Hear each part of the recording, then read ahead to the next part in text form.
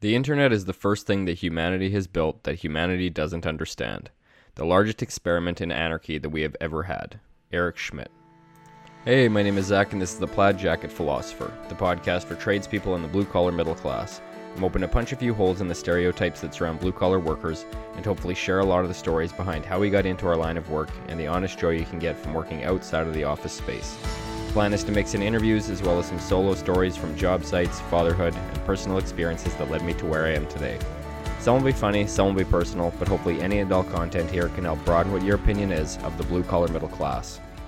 All right, today I'm joined here again by Mark from the podcast Hey Mark, and we're going to have a little discussion on social media in general, the internet, just all walks of the internet with my resident other fellow millennial who's a few years younger than me. So I figure you're probably the best person to pick your brain about what's going on and hopefully gather a few tips to how to actually use social media today too.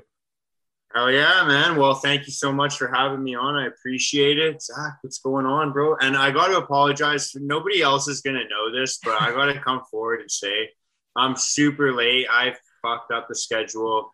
Sorry, I'm swearing as well, but I was at the gym. I'm late.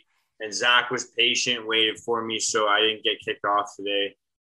But thank you, Zach, for your patience. And thanks for having me on tonight, man. It's all good, man. Hopefully that pre-workout hasn't lost its edge yet, and you still got a little bit of kick in that for tonight. Oh, we're good to go, man. We're good to go.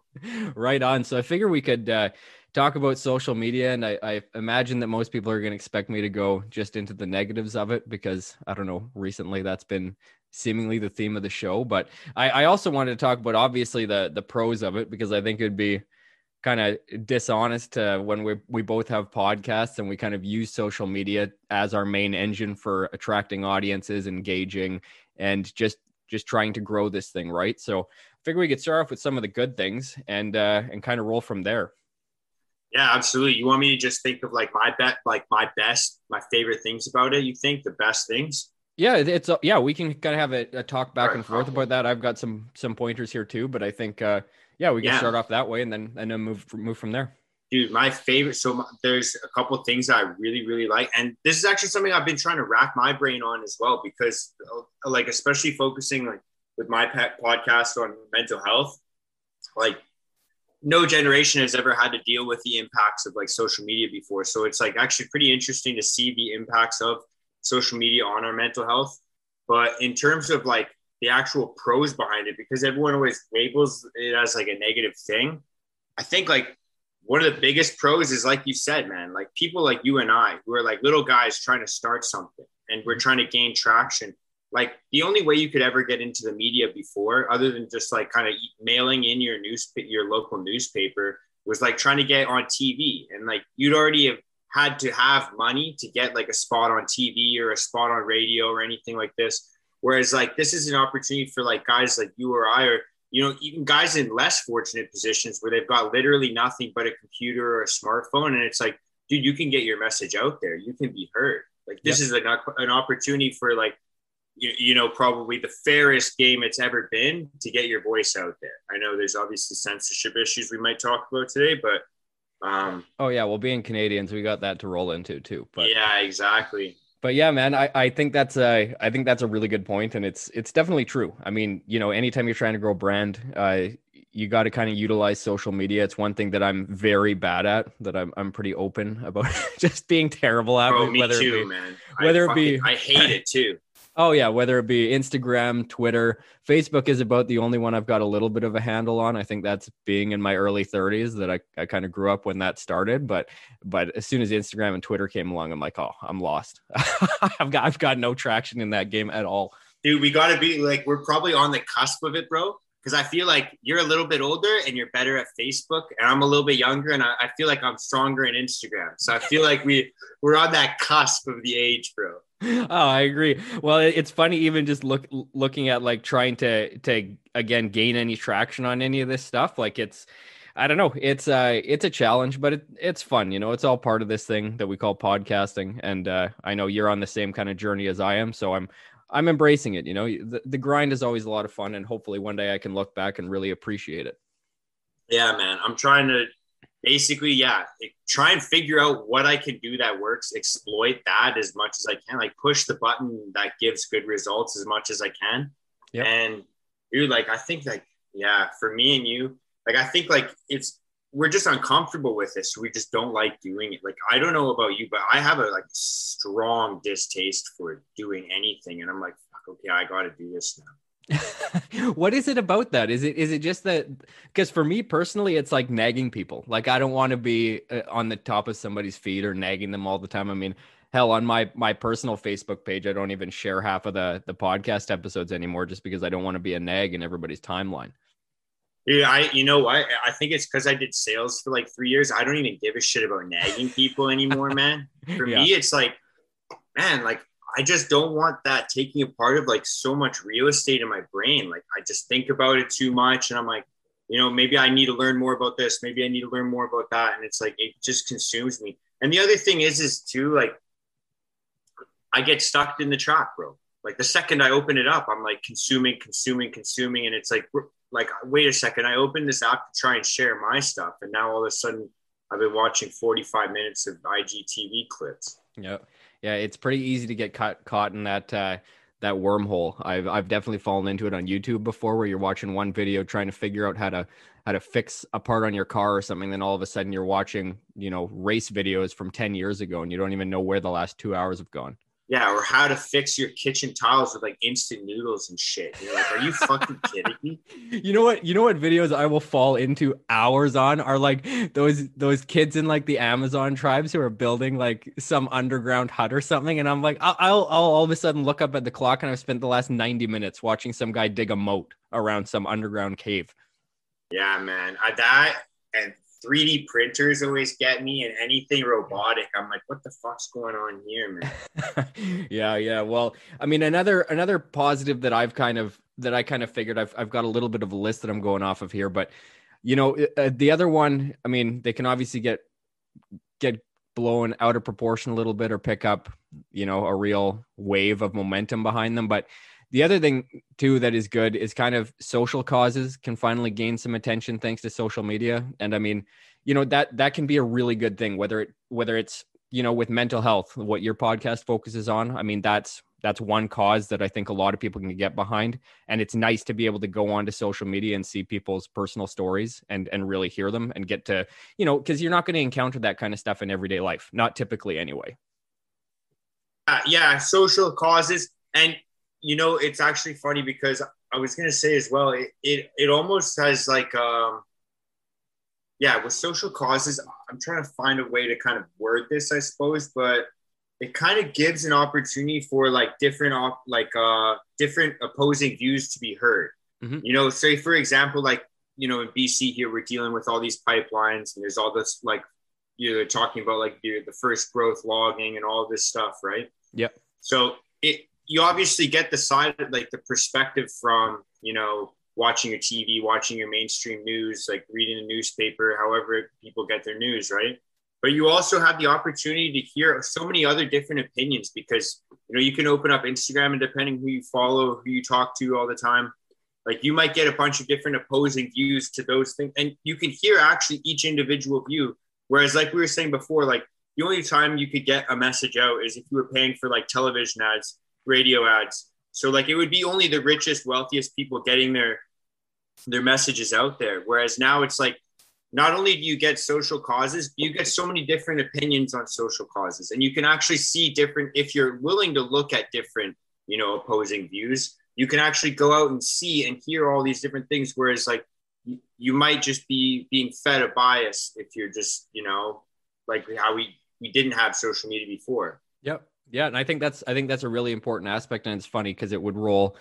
Well, we can go right into this topic now too. I mean, we can come back to other ones, but this was another thing that I find is really important about social media. And it's specifically, again, like I'm not a big fan of people being, you know, banned or blocked off of Twitter or anything like that. It's just because I mean, if you're going to take people out of kind of the public space, you end up pushing them into a lot of dark corners on the internet. And I think, I mean, I've kind of referenced back this in an episode previous, I can't remember which one, but there's a real danger in that when you kind of get these groups out of just out of the public eye, and you can really start to create those cycles of groupthink where you have, again, no opposing views. So again, the exact opposite of what you're talking about, because I think that's one real big value of social media as well. Especially, I mean, it kind of frustrates me when you get like the Twitter handles that are anonymous, or they're just some random string of characters strung together, or, you know, same with Instagram, whatever, anything. Or you've got, you know, these random alt accounts on Facebook that can spew the most heinous shit you can imagine, but there is no accountability for it. That's the one thing that drives me nuts about social media. But at least if these topics are discussed in the open, you can at least hear counter views and differing opinions. But yeah, I mean, when you start to get people knocked off or kicked off, and then you start pushing them into these dark corners of the internet, or different forums, or whatever type of area you want to talk about, or whatever media form, that's where you can really start to create some dangerous cycles. And so to me, I mean, that's one of the more dangerous aspects of not necessarily social media, but at least the internet in general, is when you can really start to push these people into smaller groups, and you don't get any dissenting voices.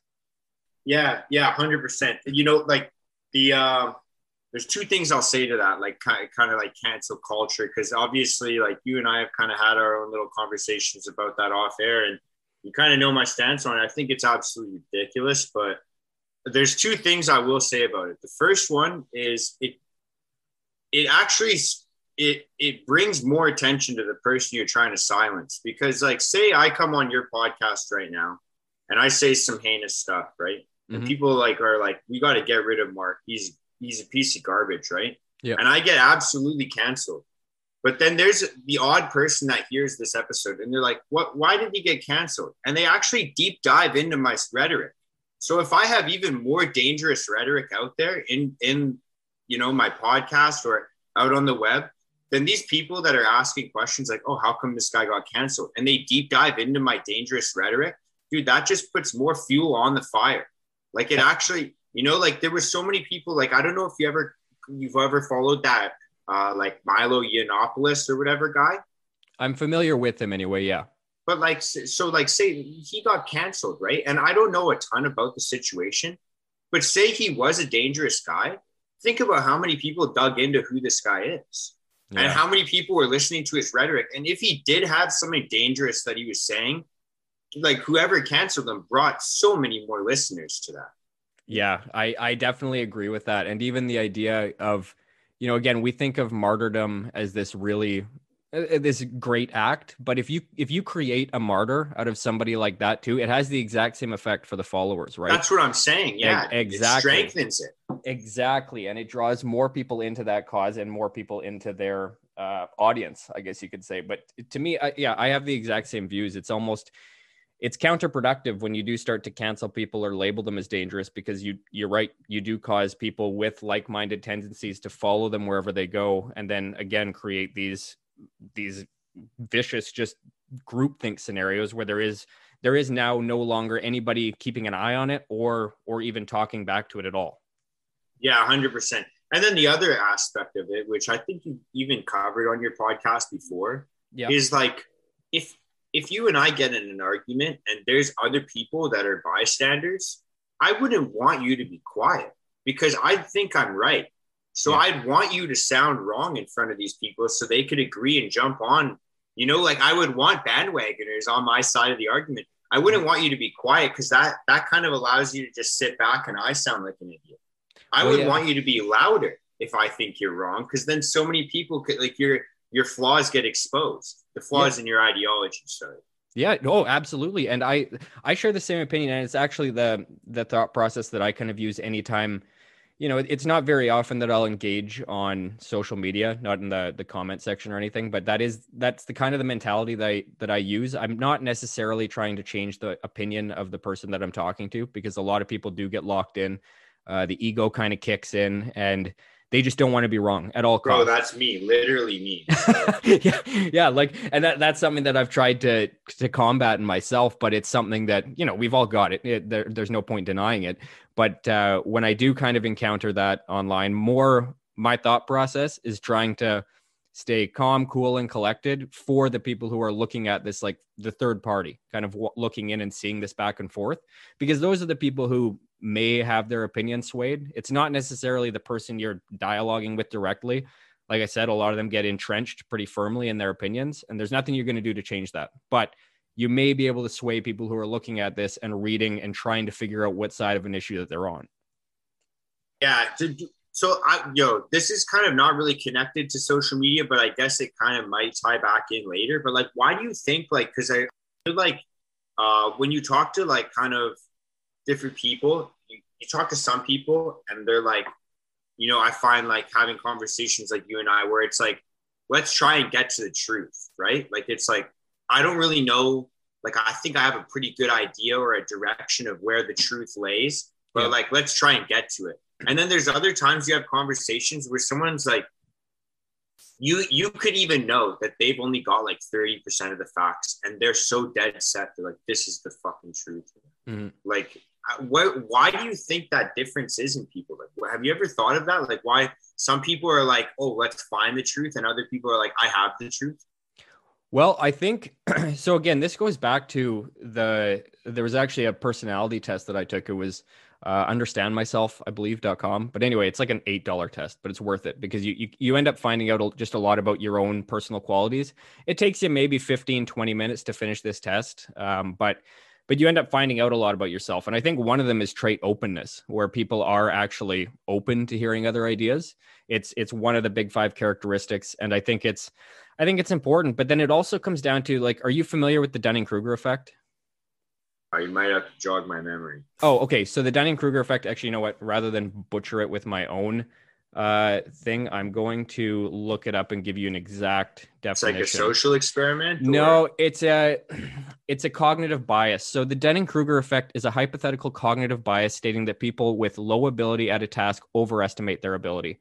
So basically what it is when people start to gain, it's kind of the opposite of the imposter syndrome, right? Where if you have the imposter syndrome, which I absolutely have, like, where you just feel like you're talking out of your ass. Like you aren't an expert. You're openly not an expert, and you're constantly questioning your own opinion. Like, whenever I'm coming at anything, I try to take the stance that I'm for sure wrong, or at least I'm wrong about 50% of what I'm talking about. And I can get swayed. But the Dunning-Kruger effect is if you have, like you said, maybe 30% of the facts, 25% of the facts, you immediately assume that you are an expert on the topic. And I think that, the internet in general, but then social media is just the outlet for it. But I really do think that the internet kind of exacerbates that, because as soon as you get one little bit of knowledge on something, you feel like an expert, right? And then if you do suffer from this Dunning-Kruger effect, like, good luck trying to disprove that person, because they feel like an expert despite the fact that they don't really understand much of what they're talking about, but they've got enough facts to then say that, well, this is my opinion and you're not going to sway it no matter what. I feel like my entire life is like a cycle between those two states. I think everybody's is, like, we've all fallen into both of those traps before. I think it's pretty common. Like, I feel like, dude, like, especially going back into work, like, I feel like that's literally what my work is. It's like, I learn a little bit and then I'm like, oh, dude, I can do this in any house now. And then I get to the next house and I'm like, oh shit, I know nothing. I don't even know if I know this anymore. And I completely doubt everything. I'm like, dude, I don't even know if I can frame a wall anymore, man. Like, that's a good relation to make too, especially in what we do, where it's primarily residential, because until you open up a wall, I mean, if you're opening up a wall from the 1910s or the 1920s, you have no idea what to expect, what the state is, or, how level everything still is, or the right angles maybe don't exist anywhere in this house anymore. Like, there's a lot of stuff that you kind of have to be very flexible and fluid in the way that you're attacking a certain task at work. So yeah, I agree. I can see the relation there. It's you've kind of always got to be open when you're dealing with renovations or any kind of additions to a house. You've got to work with what you've got. So it's there's a lot of learning that goes into that kind of stuff. I mean, you can be an expert, you can know how to fix it, but you got to be flexible in the path that you take to completing the job. Dude, that makes so much sense though that you bring up that it's called a Dunning-Kruger effect. Like Yeah. Kruger, like the German name, like of Kruger. What do they do? That's a company name. Yeah, I was just thinking Freddy Krueger, but yeah, Freddy Krueger. It's the Dunning-Kruger effect. That's cool, man. That makes sense, dude. Because you look on social media and you see people like, dude, take your pick at any of the hot topics going on right now. I feel like every topic is a hot fucking topic right now, but then it disappears the next week. Surprise, surprise. Yep. But like, dude, like people go nuts. Like within like 2 days of an event happening, somehow everyone knows everything.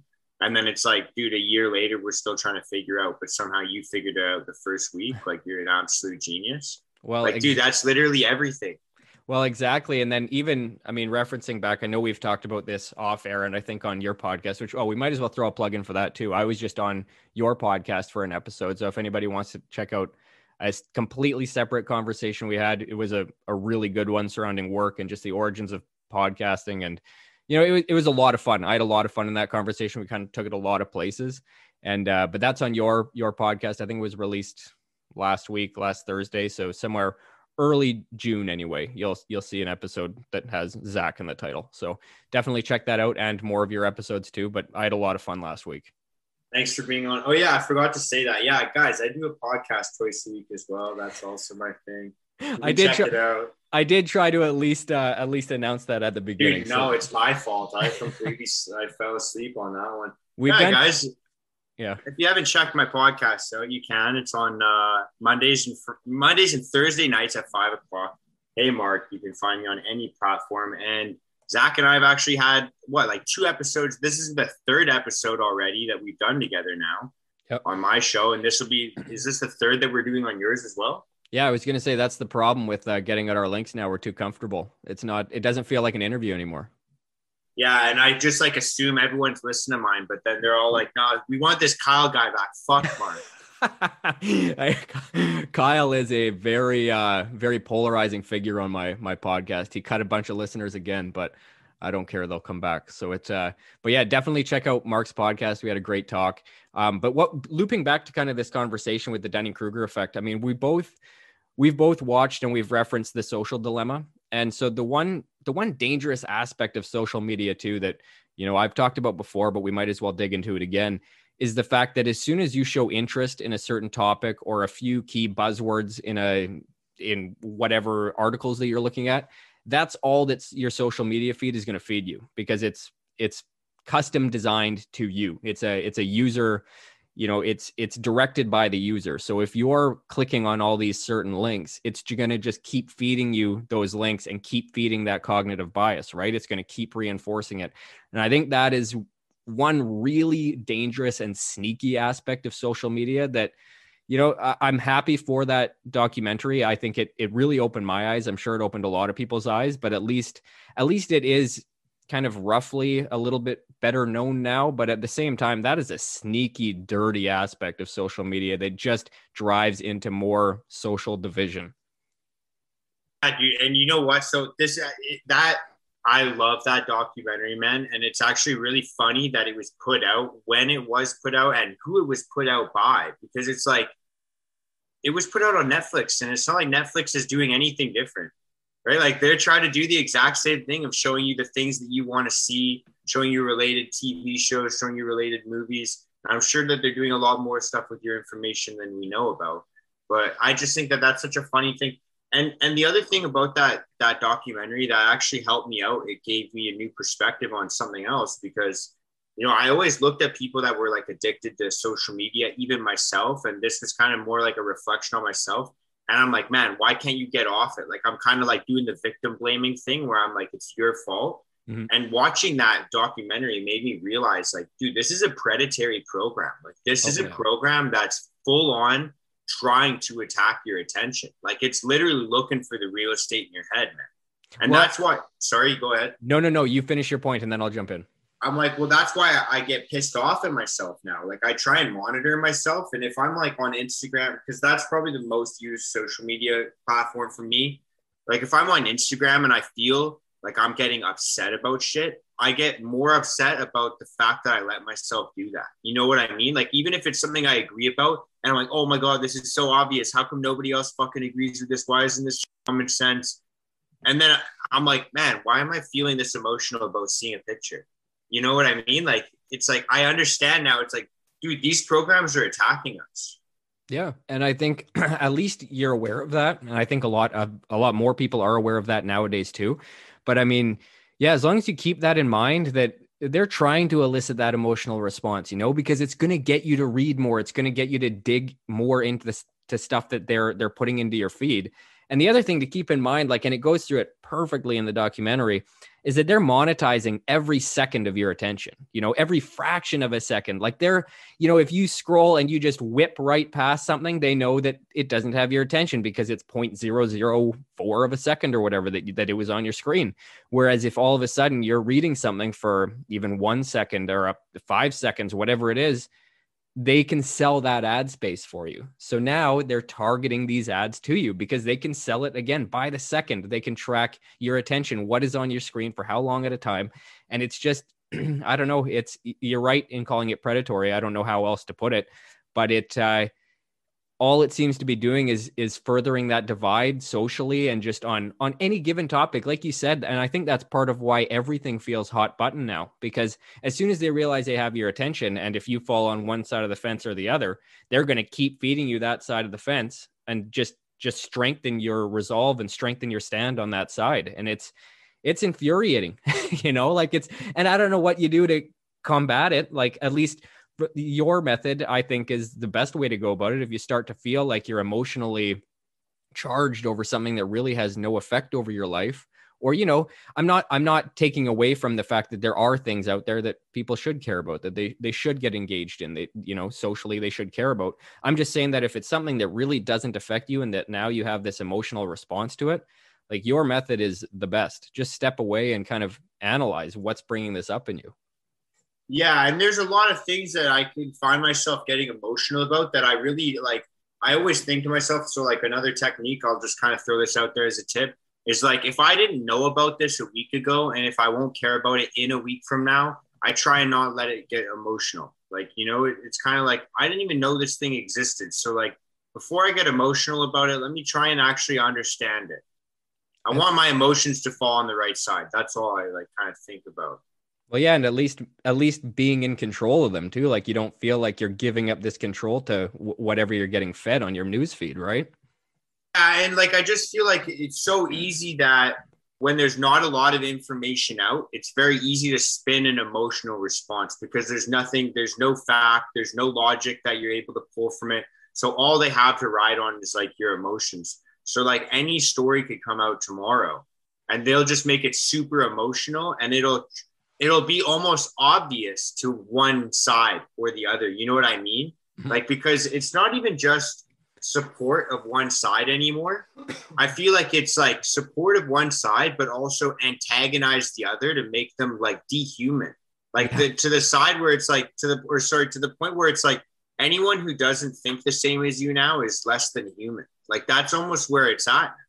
Yeah. And that's actually what I had spoken about last week, that really scares me, because the end goal, or the kind of the finish line for that is horrible, right? Like, we've got to still recognize that we can disagree with each other and still realize the humanity in each other. But you're right, the level of the emotional responses that a lot of this stuff triggers or digs up is terrifying to me. And that's one thing that I really try to keep in mind. And it's also why I try not to engage too much, because I get angry, like I'll get fired up, and I don't want to put that out there. I can internalize it. I might come back, like I might make a comment and then come back a couple hours later, or maybe the next day once it's kind of cooled, and I can actually look at it analytically again and be like, all right, what about this pissed me off? What are the facts here? What are the facts that I'm trying to convey without just attacking the person as if they aren't a human being? Like, why can't I just get this point across without channeling all this anger into it as well? Yeah. And, for a long time I dealt with, like, because this was something that I actually learned in sales, but I'm pretty good at like kind of just tiring people out in arguments and just seeming right. Okay. Because I'll just tire the shit out of them. And even if you get someone to agree with you, it doesn't mean that they're actually going to follow through. It doesn't mean like they're actually going to listen. They're going to commit to whatever they're agreeing to. Right. Mm-hmm. And it taught me a lot more to be like, instead of just getting like a verbal agreement from you or getting like you to just completely shut down altogether, like I want to actually find an outcome. Like, so arguing with people on social media, like your desired outcome is to actually like try and change someone's mind. You know what I mean? Yeah. Or try and at least let them see you as a human and see like, okay, I could grasp where Zach's coming from. Right. Mm-hmm. But like, there's no way to do that if I'm like attacking you, if I'm like belittling you, if I'm antagonizing your point of view, if I'm calling you like stupid for it. It's like, I got to think of the actual outcome I'm looking for, which is somehow finding common ground. And that's having a conversation, right? Yep. Like, it's not like actually attacking you.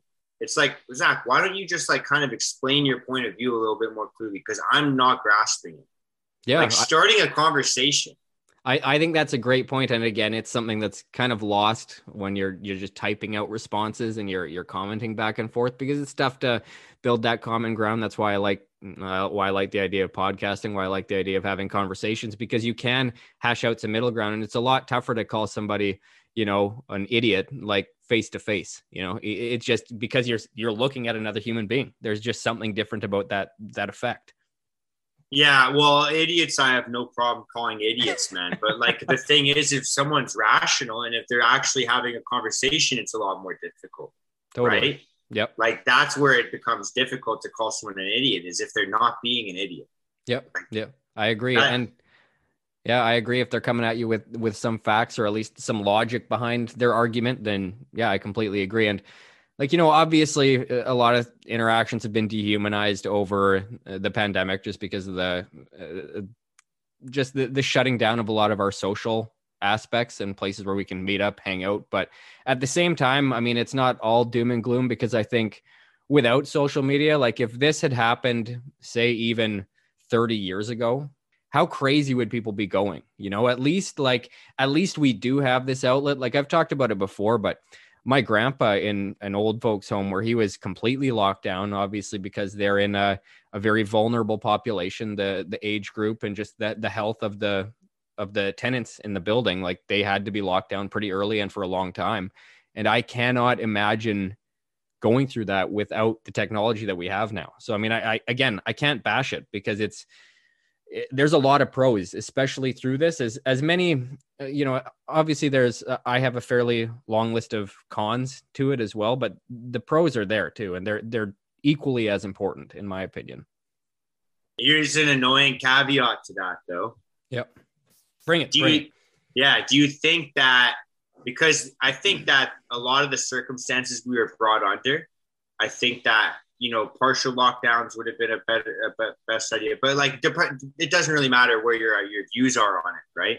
Mm. I think that the parts of the lockdown that were dangerous were like the extreme social isolation, where people are not talking to their family members. They're not able to have conversations with them face to face. Like there's stories that I've heard where people are living in the same houses as other people, and they like can't be in the same room as them. Like there's like, if I was living with Aiden, like we wouldn't be in the same room at the same time and we're wearing masks. Like there's places that were, locked down like that. And that's where I see like huge impacts of of mental health. Yeah. But what I was going to say is, do you think that as much compliance would have been enforced and as much compliance would have been had if social media was not around? Like, I think a lot of the compliance that came was just from not just fear from the government, but fear from your social communities, not wanting, if I'm breaking the rules, I don't want Zach to see me break the rules and post it on Facebook and get everyone in my community to hate me. Well, do you think that kind of forced a bit more compliance and not kind of put more people at risk?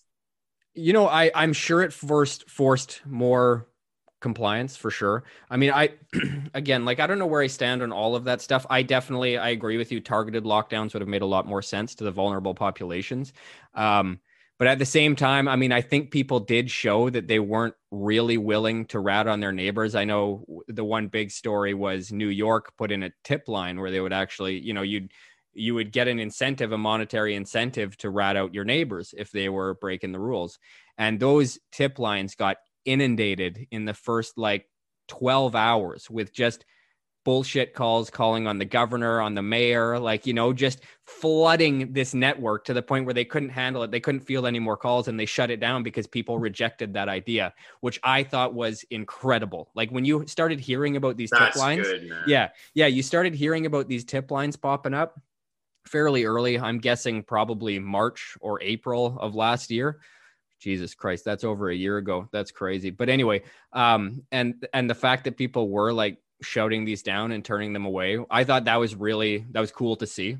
Just the fact that people weren't going along with that, because I think you're right. I think that's where things get dangerous, when it's neighbors turning on neighbors. But it's funny because flipping that around too, like I was reading like divorce rates went through the roof because once you start getting jammed in the same house and you can't leave, like a lot of people were realizing like, I can handle my wife or my husband for 5 or 6 hours a day, but I cannot handle them for 18 waking hours at a time, which I thought was hilarious. Like me and my wife were laughing about it, but a lot of people obviously just, those few extra hours a day really broke a lot of relationships. So, I don't know where I stand on a lot of it. I'm still trying to figure it out. I'm just happy that we're kind of getting through and seeing the light at the end of the tunnel now, at least locally. And I saw even the most lockdown province in Canada, being Ontario, is finally starting to have reopening plans, I think for the 11th. So that's in like 4 days or something is when they're going to start. It could have been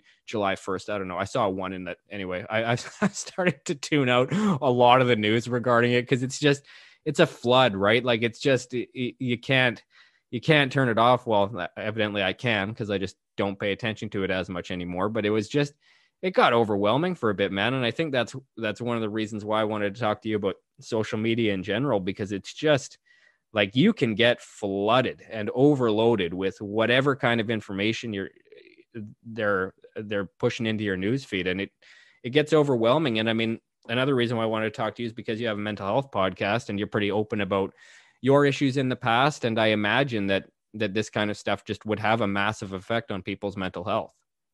Yeah, dude, it even has an impact. Like, I get to speak openly about my kind of stuff because I do have a podcast. And so people think that like everything's all like perfect sunshines and rainbows, but like it even does play with my mental health. And that's why I say like I get pissed off and I'm like, man, I don't even want to be on social media. And like that's why my mindset right now in terms of social media is like, don't consume anything. Just put stuff out. Just don't just literally try not to consume anything.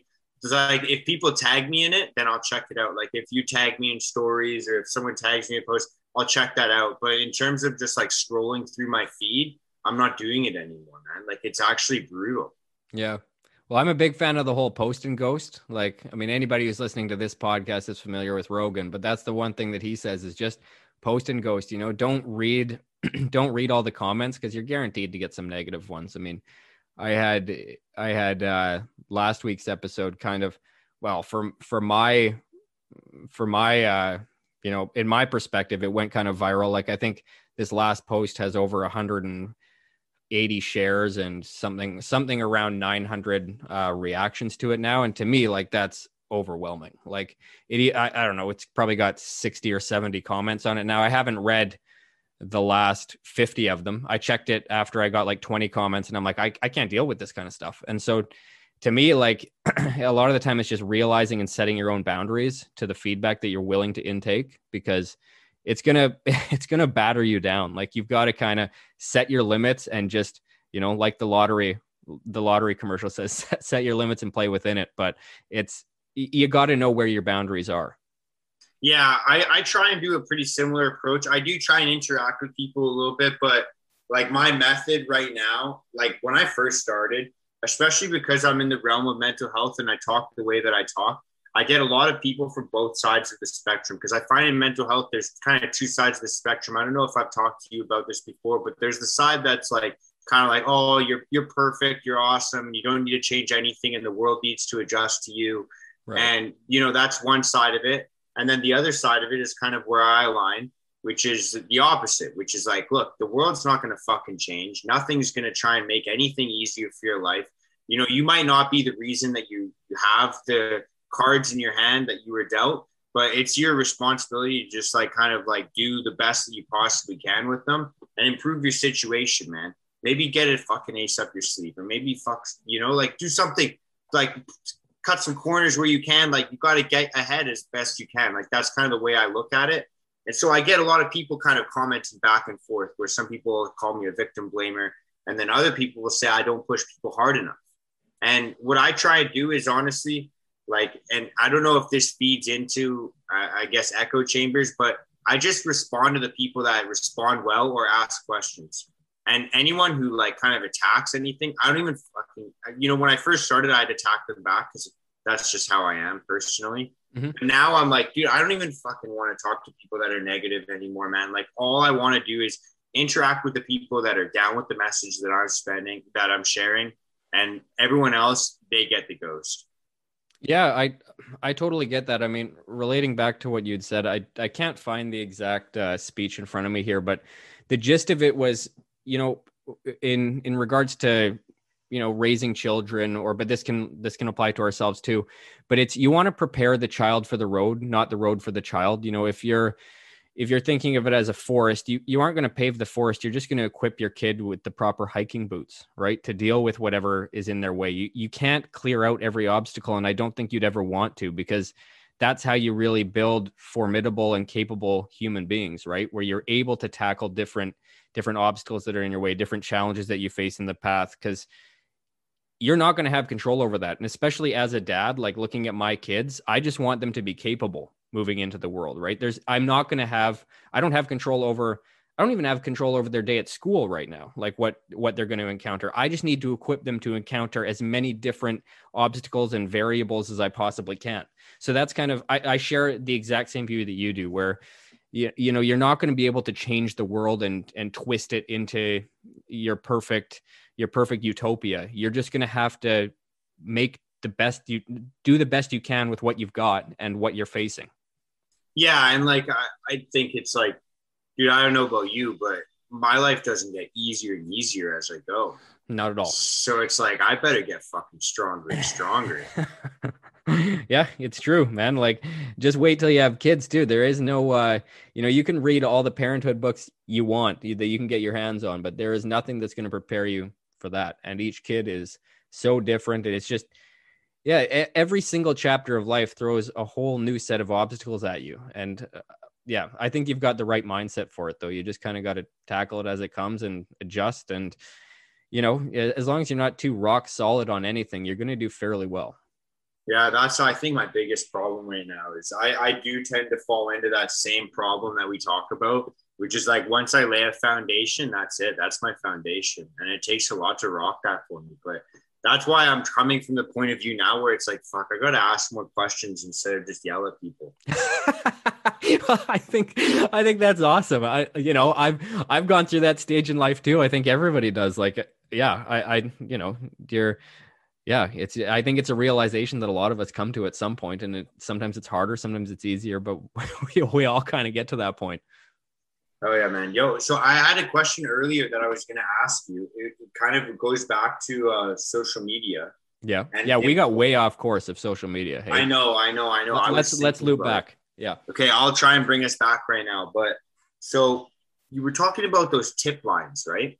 Yes. And you're talking about how like everyone kind of like puts out this tip line, or whoever puts out this tip line, and people are probably fearful, right? Mm-hmm. They're not fearful of like anything other than just like, fuck, like I was saying earlier, like what if my neighbor snitches on me? But then what you're saying is the results were actually showing the exact opposite. Like nobody wanted to snitch. In fact, the only people that were snitching were like kind of trolling, like snitching on other people that were kind of enforcing this, right? Yeah. And then we see the same thing kind of with like cancel culture a lot of the time, because like you could talk about a lot of like kind of hot button topics or controversial topics, and you could even say responses that fire people up. And a lot of people get too scared to say anything. They're like, oh, what if I get canceled? What if I get canceled? But like, you're not getting canceled, bro. I'm not getting, like, Joe Rogan talks about fucked up shit. He's not getting canceled. Like, I don't know why we all have this fear of like, maybe the judgment's not as bad as we think. here's a crazy stat that is probably going to knock your socks off. Do you know how many podcasts there are out there right now? Dude, I have no idea. Approaching 3.3 million. That's fucked. So, on the one hand, I think like what percentage of the world is that population? I don't know. The world's probably around 7 billion. So what would 1% of that be? So 10% would be 700 million, 70 million. Yeah. So I don't know, 0.05%, if I'm going off the top of my head. So it's not a lot, but then you think 3.3 million podcasts, and there's probably maybe 100 that are really big. You know what I mean? Yeah. So it's kind of funny to think about, but anyway, the 1%, man. Let's eat the rich. Yeah. Oh God. But yeah, like it's wild to me. It's crazy to think about that. But anyway, like what you were saying, the point that I was trying to get to here is that, I do think that there are a lot more people who are opening up with their opinions. I mean, good or bad, like I think that people kind of speaking their mind is becoming a little bit more mainstream, if that makes any sense. I mean, yeah, the cancel culture has obviously been a pretty hot button topic, and it continues to roll on and consume more and more people. But at the same time, I think there is this kind of big uprising of people who kind of are sick of it. You just see it in, again, the rising number of podcasts or people who are releasing media. I mean, I don't think that they count YouTube channels in that as far as podcasts go. They're just talking about the RSS feeds that people are uploading to.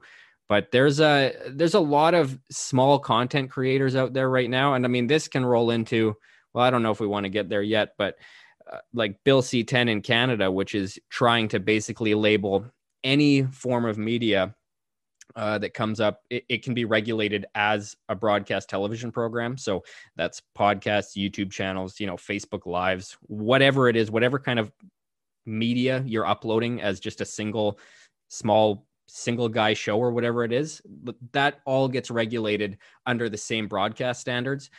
So basically it's giving them, the government, sweeping powers to just silence you or cut off your feed if they wanted to, right? Which is terrifying because, and a lot of the arguments for it are like, well, it's never going to be used. It's, who do you think you are? Like, you don't matter, whatever you're saying, it's not that big of a deal. That does not matter in the slightest, because as soon as they have that power, that's written in stone at that point. And all they have to do, I mean, I reference it back to whack-a-mole. Like as soon as one person stands up slightly high enough to gain a little bit of clout, you just smack that down. You don't have to worry about all the other little ones who have no audience. But if somebody starts to develop any kind of an audience or any type of clout, you just smack them down. You're not having to target the whole mass at once. You just have to watch and see where people's eyes are going.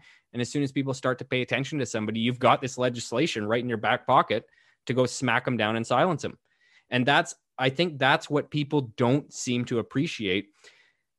And again, like I was talking to, I think it was Kyle a few weeks ago, we were kind of loosely talking about Bill C-10, but the idea that, even what if the next government that we vote in, you don't agree with? Like, let's say you align with the Liberal government right now and their set of standards, their set of values. Okay, fine. I don't, but okay, fine. Let's say you do. And then now the next government that comes in has a totally different set of standards. And now what you're saying is counterculture or counter the government's message. So now they're just going to use this same textbook, this same legislation that now they have in their back pocket to smack you down. I don't think people ever have a long enough term view on this kind of stuff and what it means to have a law written in and to have it just existing, because it can get used by anybody in the future at the same time. Yeah, I think that law specifically is really weird. And the weird part about it as well is that it has precedence in other industries as well. So I think that I will say this as well. I'm going to preface this with saying I completely agree with you with how dangerous this bill is. And I do not agree with it whatsoever. I really hate it. And I think it is extremely dangerous, like I said. Mm-hmm. But I think that you're almost strawmanning, because I feel like not the argument they're giving. It's their back pocket play, and about it. And so that's the way you describe it. But that's not the way that this bill is being described, bro. This bill is being described the same way that it was described in our dairy industry, the same way that it was described in our cell phone industry, the same way it was described in our electricity industry, our healthcare industry, every industry. And this is going to lose a lot of people. They're not going to like a lot of what I'm about to say. But basically, the way that this play works is they say, we need to protect Canadian industry. So what we're going to do is we're going to block out, say in the dairy industry, we're going to block out American milk companies. And we're only going to take, like, say 50% of the market in Canada has to be Canadian dairy farmers. And then who do you think those 50% of those people representing the 50% of the Canadian dairy is? It's all the big players. It's not the mom and pop shops.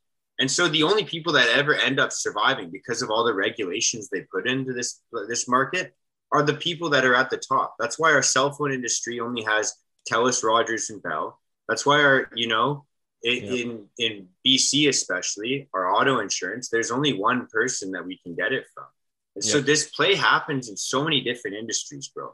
And now they found a place, say podcasts or YouTube or whatever it is, where that's not possible. Any user generated content. It's not possible right now. So what they're trying to do is basically they're saying, we want Canadians watching Canadian people that are producing things from Canada. We don't want all of our Canadian listeners listening to the Joe Rogans and the whoever you listen to right now, because they're probably American. We want to protect Canadian people that are trying to make their content. Well, who do you think that these people are going to get boosted? Do you think it's going to be the people that are, sharing opposing views to whoever's in power or whoever's making these regulations? Obviously, they're not going to pick people that put people on that oppose them, right? So it's whoever is making the regulations. And that's where it gets to what you're saying, right? But there's precursors beforehand, which sounds so sweet, like protecting Canadian people, protecting the people that are like you and I trying to share a message. We're Canadian podcasters. And that's the message, is trying to protect us. But it's like, dude, the second we have an opinion that doesn't align, we're toast. Well, yeah, exactly. And I mean, I wish that I knew more about the legislature surrounding, the dairy industry. I mean, I'm peripherally aware of that kind of stuff. Same with the cell phones, TELUS, Bell, Rogers. That's our only three real carriers. I wish that I knew more about them. I mean, ICBC being the monopoly for motor vehicle insurance is a joke, but you're right. I understand the sentiment that you're sharing. And, it's funny because this bill C-10 was tabled by the Liberal Heritage Minister. So again, right, what you're talking about. And that is how it's being sold, as that it's trying to subsidize and somehow protect Canadian media and get more money into it. But we saw the same thing happen with TV, man. You remember when we were a kid and we used to just joke about how all the Canadian television sucked, but we always got it for some reason? The reason why we did get it. yeah. And the reason why we saw so much of it, like you would think that in a free market, the best shows would be shown all the time and the shittiest shows would be taken off air. But we were still forced to watch all these weird Canadian cartoons that we wanted to watch. South Park. We wanted to watch Family Guy. We wanted to watch all these The Simpsons or whoever it was, right? And in a free market, we would have watched all those shows. And we obviously did.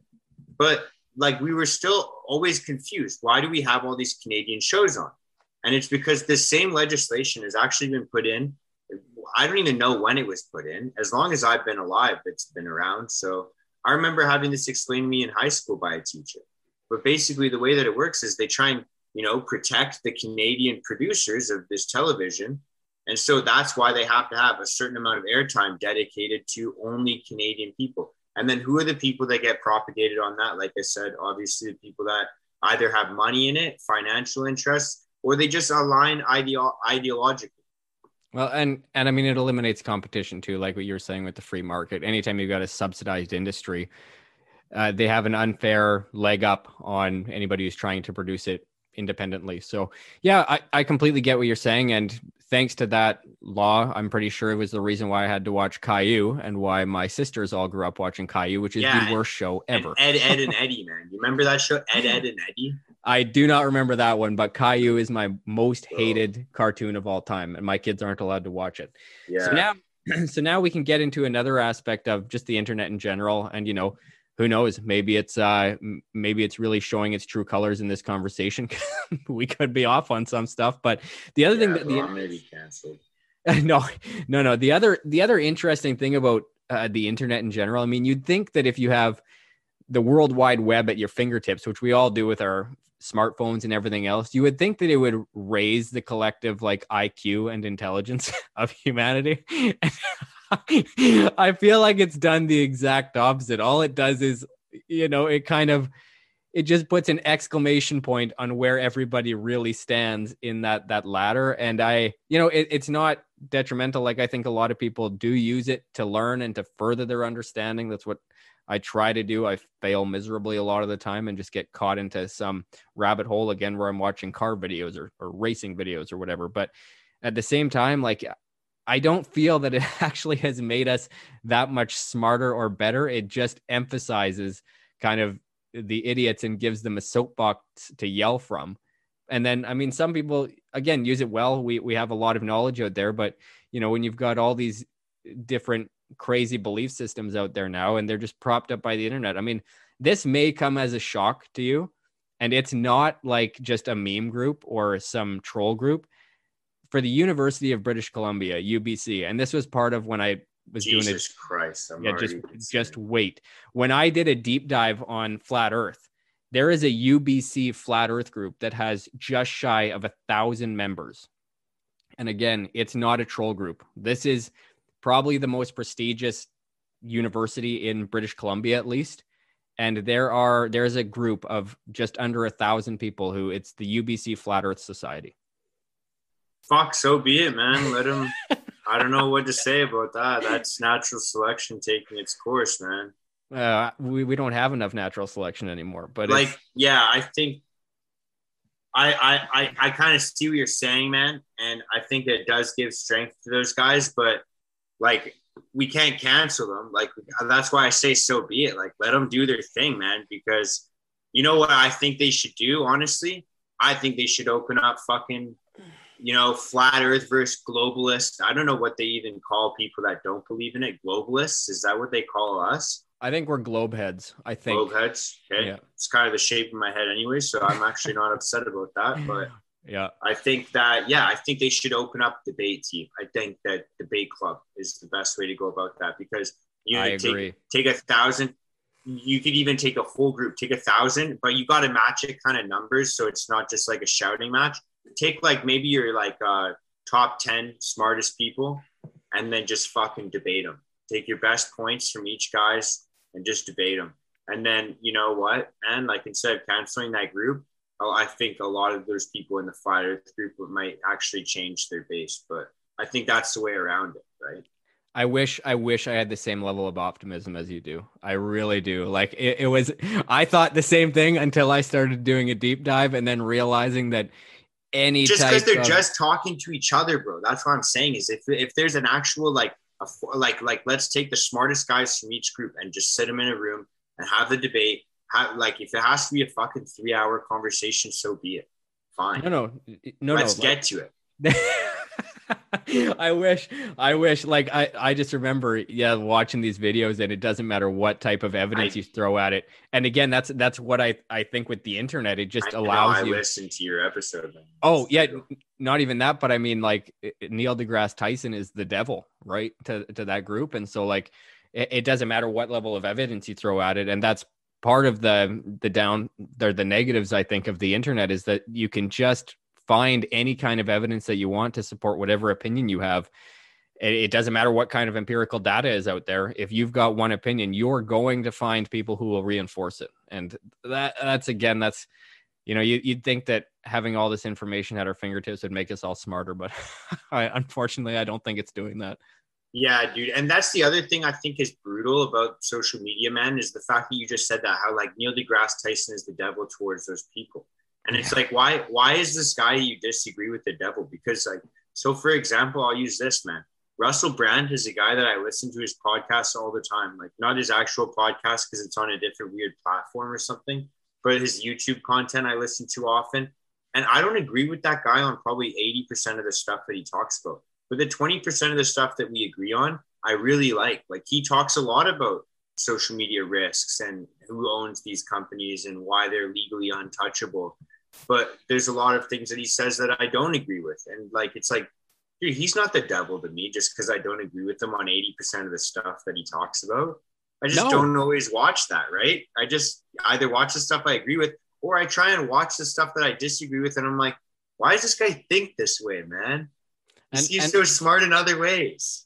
And I think that's the importance of like long form, not even conversations. You can have a solo podcast where, you know, like Russell Brand's, a lot of his are solo where he's just talking things out. He's got a monologue. Same with somebody like Bill Burr.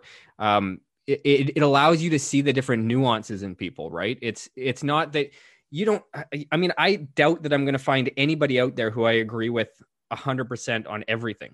I don't see it. Like I can agree with somebody on 98% of things, but then maybe they've got one view that I don't ascribe to, right? But I think that's the importance of these longer form conversations or longer form monologues, whatever you want to call them, where you can actually get to know a person. You may disagree with them on this point, but you agree with them on this stuff. So, you know, you'll take the good with the bad. As long as the good is outweighing the bad, then, you know, you're gonna come there for more of that information. Or if you really do resonate with one part of the message that they're giving, like, you know, people are nuanced. People are fascinating and interesting, and you've got all these different opinions, and you can really glean some good knowledge off of somebody, even if, like you said, you disagree with 70 or 80% of what they're saying. They may have that one key bit of information that you're really looking for.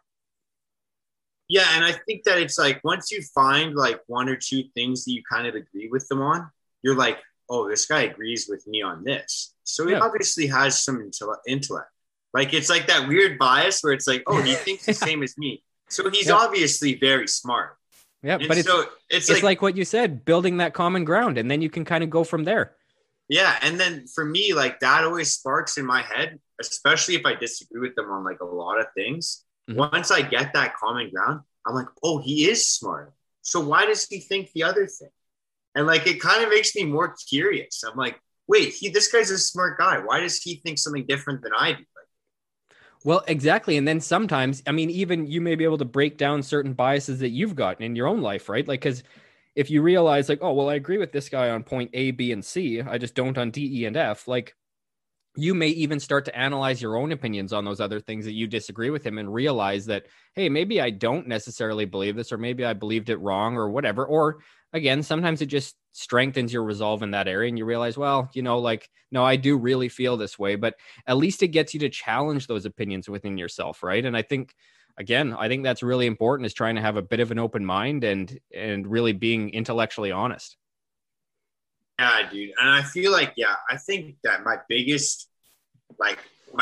thing that I keep coming back to right now over and over and over again in every aspect of my life when it comes up in conversations is just like, I don't understand why people just assume that they're fucking always right. Yeah. Like, I don't understand. Like, I just can't wrap my head around the fact that like people could actually think that they understand something when we've been here for thousands and thousands and thousands of years. Like, we can read all these books. It's like, these guys are still trying to figure it out. Why the fuck do you think that you're the first genius that just like can figure shit out like that?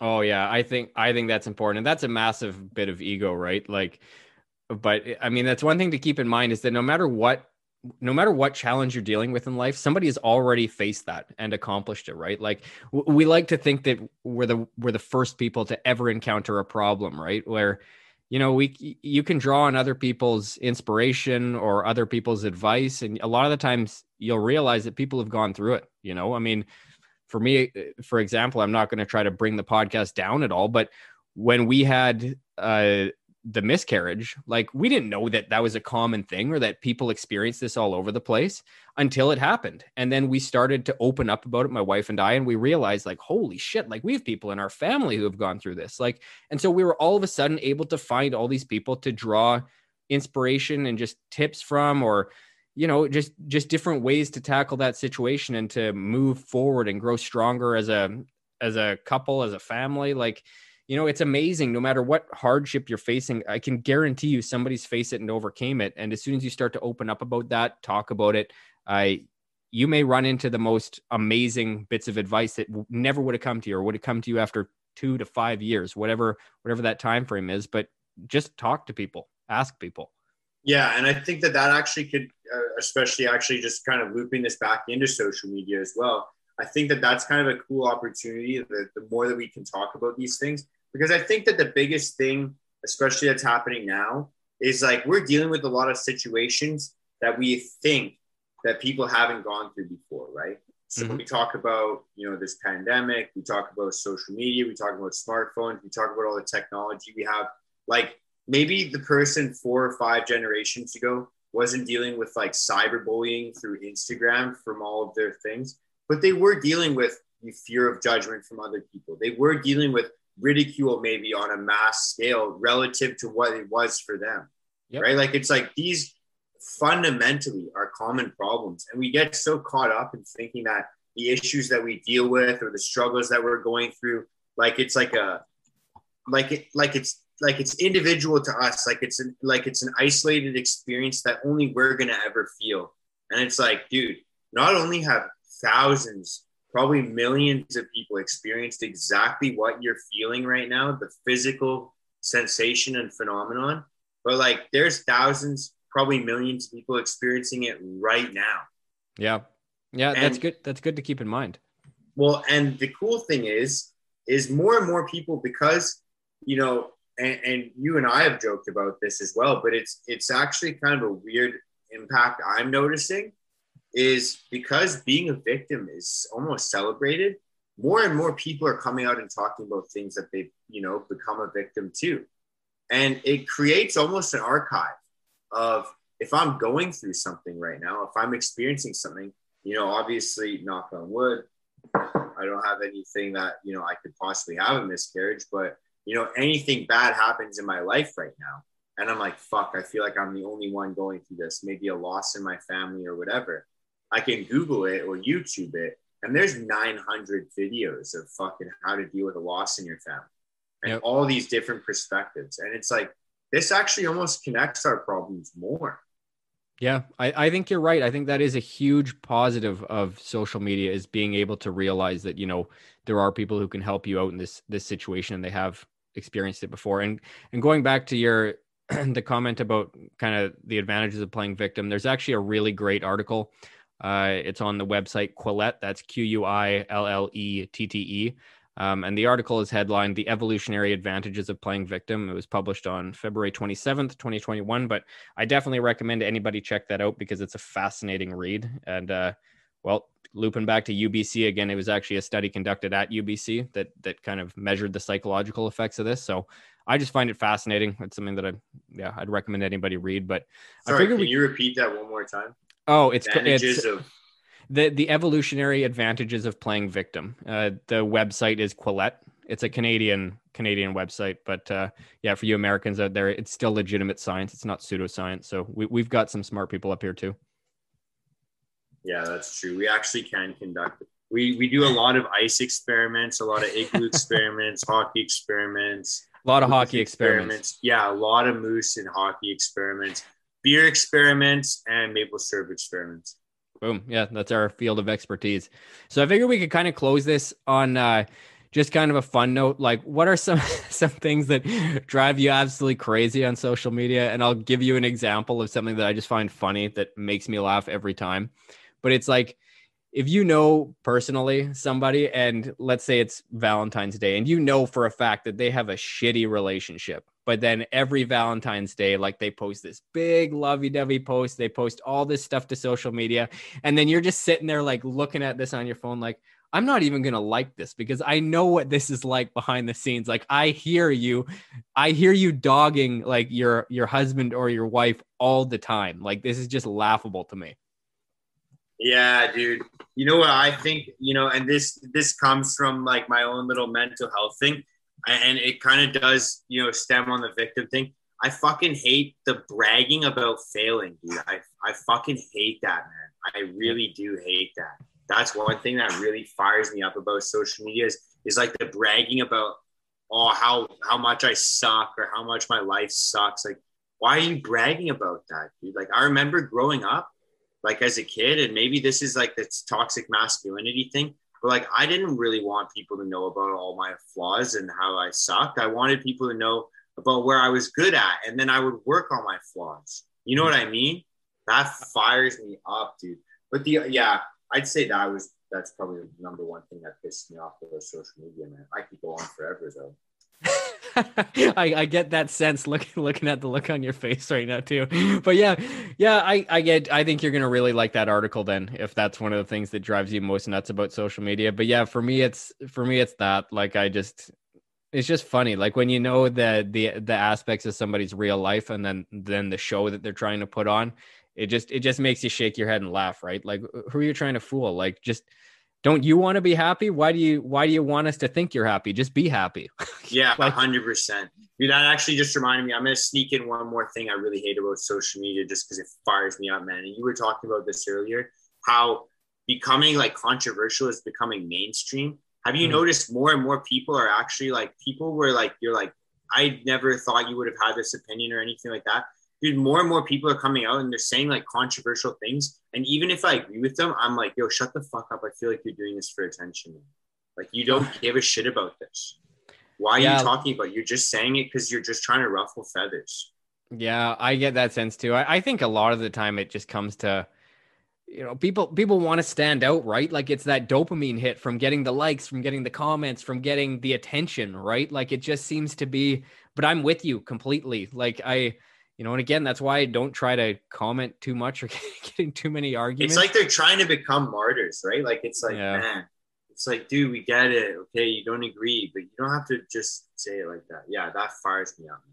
Yeah, and I think it all comes back to like just trying to stand out, right? I mean, trying to stand out, get the likes, get that dopamine hit, and I don't know. Hopefully, it all calms down now once we start to get outside again, socialize, and I'm hoping it normalizes a little bit. And again, I'm hoping, like, I hate being a Debbie Downer on this podcast. Like, I feel like that's what I've been doing for the past like 2 months now. But I don't know. I think it's just the whole effects of the lockdowns and of just everything being online, and it really just drives you a little bit crazy. So I'm really looking forward to summer and to getting outside and traveling a little bit more. And yeah, I don't know. I hope it normalizes quick. And look at that. Montreal just punched their ticket into the third round of the Stanley Cup, and the streets are going crazy over there. Everybody's ecstatic. So it's a good sign. I'm happy. It looks like the normal streets in Montreal again come playoffs. Well, as long as Toronto's not doing well, right? Oh yeah, no, they're long gone. I feel like that. As long as we can agree on Toronto doing really poorly, I kind of got no skin in the game. My hockey team sucks, man. I wish I could say I'm an avid Vancouver fan. I haven't even been paying attention this season, to be honest, but I'm a Chicago fan, and we just suck every year now. So it's just, yeah. Well, we both suck. I'm a Canuck fan. They both suck this year. So yeah, we could just hate the Leafs together, bro. Perfect. All right, man. Well, I'll let you get going tonight. It's getting late. Thanks for hopping on with me, and we'll talk again soon. Oh yeah, thank you so much. Thank you, everybody that listens to this. Check out my podcast if you want. I'm going to shamelessly plug myself. Hey, Mark. Yep, go for it. Every podcast platform you possibly can. But yeah, Zach and I have had quite a few chats together, and I plan on having some more. I'm hoping he's aligned with that. But it was wicked. Thank you so much, brother, and thank you for everybody that's listening in and supporting Zach and me. Awesome, man. We'll have a good one, and we'll definitely talk again soon. Oh yeah, brother. Have a good night, man. You too. All right, everyone, that's it for today. I hope you found some value in this week's episode. If you did and are interested in more content like this, please rate, review, subscribe, and recommend the podcast to a friend. I really appreciate all the feedback you have given me to this point and look forward to hearing from you again. As always, the podcast page is The Plaid Jacket Philosopher on Facebook, @JacketPlaid on Twitter, and @PlaidJacketPhilosopher on Instagram. That concludes this week's episode. Thank you so much for the continued support, and especially to those of you who reach out weekly with comments on each episode. Have a great week, and I'll talk to y'all again soon.